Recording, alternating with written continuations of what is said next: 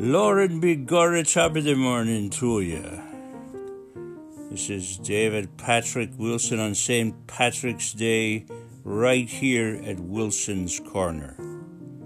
That's right, me boyos and me girlies, me lassies, me lads, all you out there doing your thing. Welcome to Wilson's Corner. Unfortunately, on this St. Patrick's Day, there's going to be far too little drinking, although I don't do that anymore either. And probably no parades anywhere.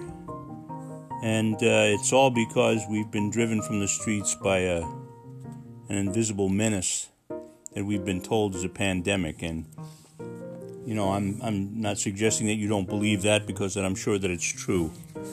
I'd really like to get to the bottom of why it was created and how, who it was designed to affect, and whether or not there is a conspiracy afoot to control the population and manipulate this society and others, by the way. Chinese seem to be doing a pretty good job of it over there, as Xi Jinping has whipped it out on his own people too. You know, you didn't have to bring it back here. You know, we actually imported it. It was great. Could have stopped that, but you know, our disaster in chief chose not to. But it's St. Patrick's Day, like I said, and that's my namesake. You know, David Patrick Wilson. That's where I got it. And I would be real happy if, you know, St. Patty came down and drove the snakes out of Washington. You know, chased them out of the White House and down Pennsylvania Avenue, out into the wilderness, and better still, into the ocean. Watch them disappear under the waves. You know, that's what St. Patrick's Day is all about. That was when, you know, St. Patrick came and drove the snakes out of Ireland. So, you know, I guess if you can drive them out of Ireland, you should be able to drive them out of here.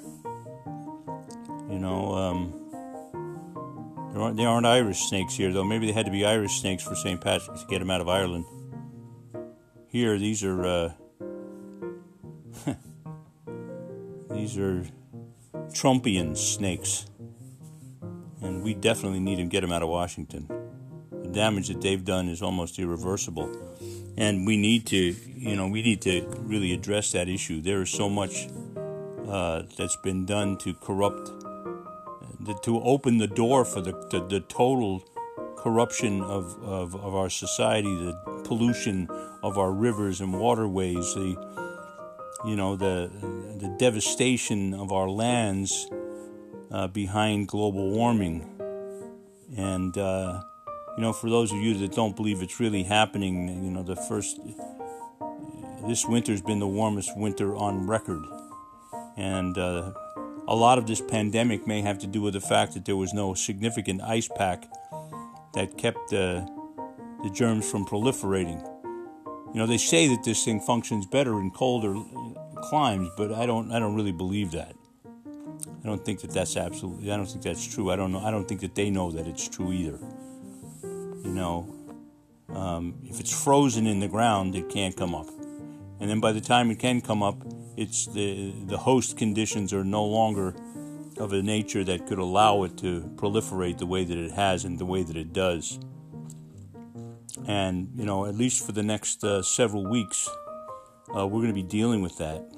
Unless something happens, unless there's like a major freeze and it drives it back into the ground, and we get a chance to liberate ourselves from this, you know. Or the miracle vaccine shows up, the one that Trump tried to buy from the German scientists over there at, what was it called, CureVac? The name of the company, I guess.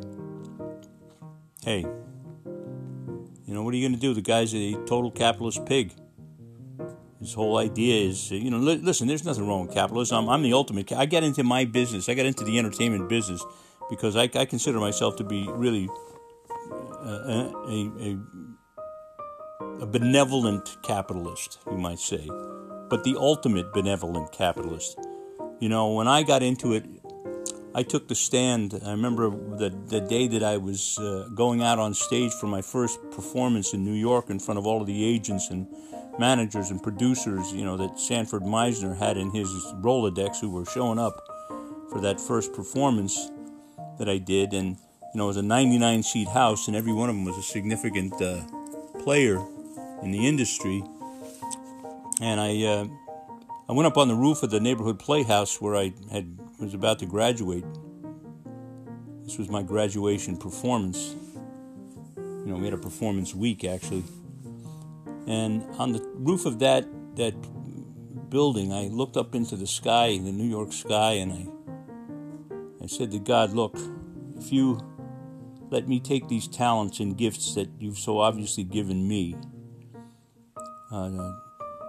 to take care of my children and my family, to make sure that they have opportunity and that they're fed and clothed and cared for, well, then I'll take care of all of yours. I'll make sure they get fed at the very least and have a place to live.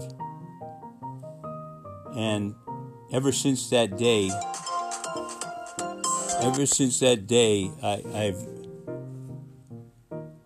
I've been driven by that thought. My feet hit the floor every single day with that thought in mind, that I'm going to do something each and every day to make that a fact. And the reason was not because I was being altruistic. The reason that I said that was, at that time, you know, in 1971, more than 15 million people were dying every year from chronic persistent starvation. And 26,000 a day.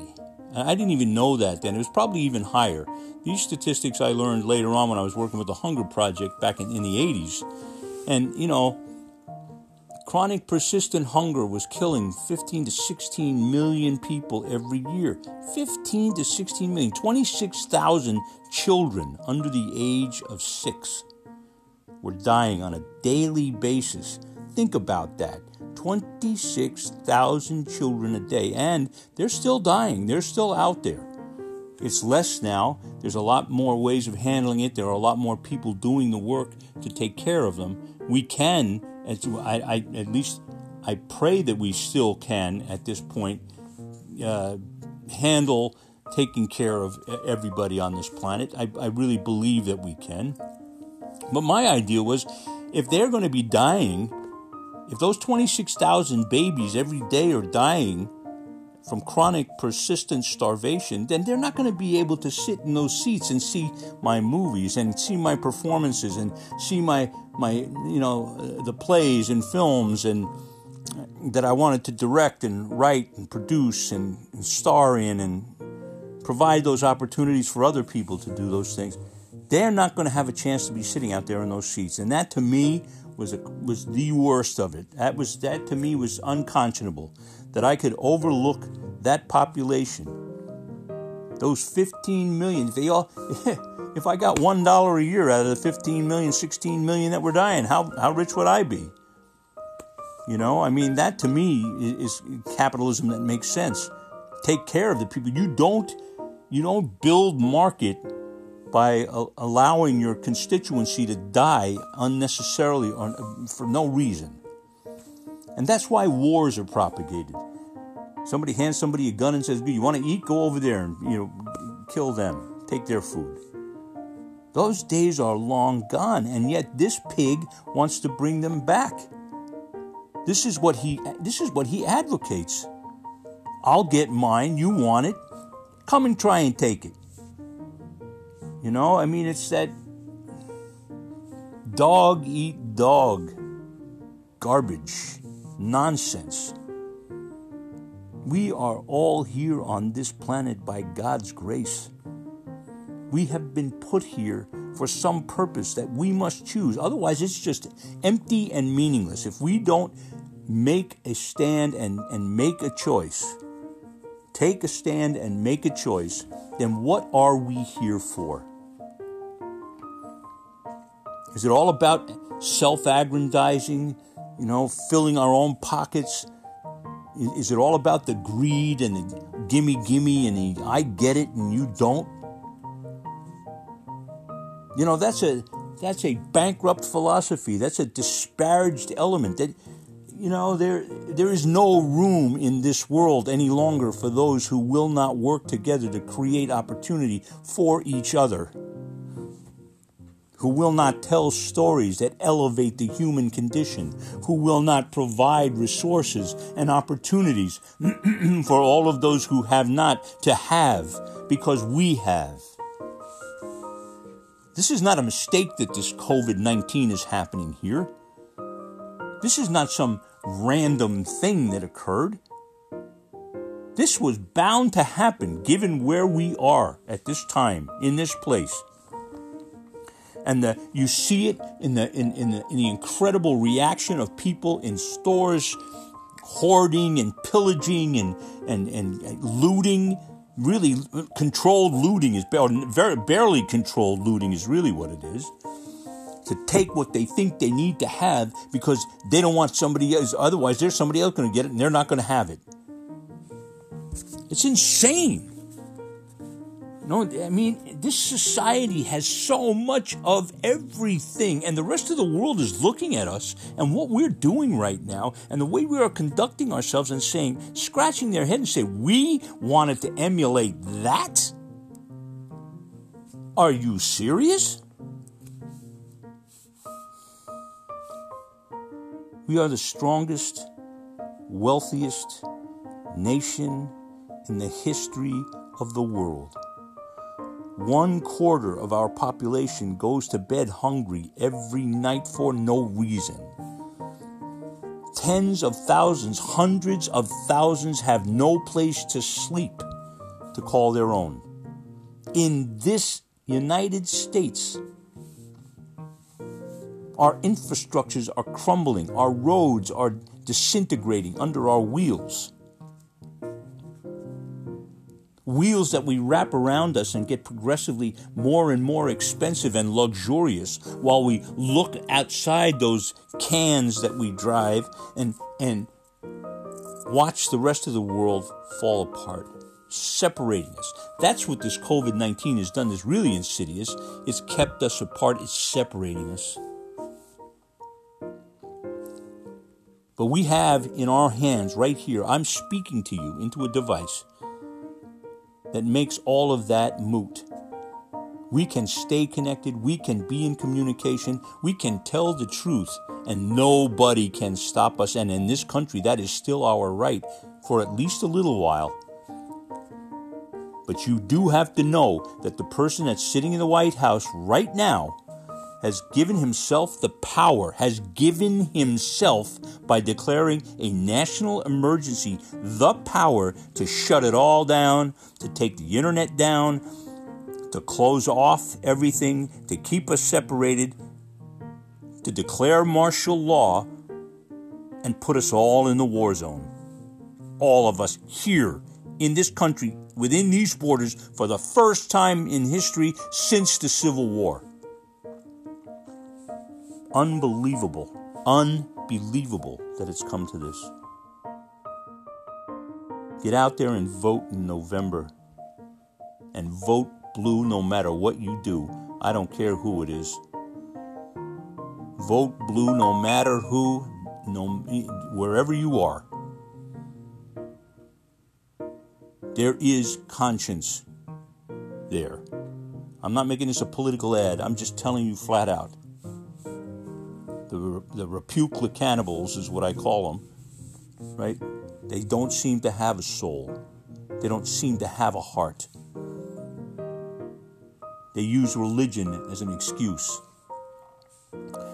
Well, boys and girls, I got news for you. St. Patty's on his way back, and he is going to drive the snakes out of Washington. And he's going to be wearing blue when he does. In any event, it's time for me to shuffle off. God bless you, Lord and Begara. May the wind always be at your back and the road slope before you.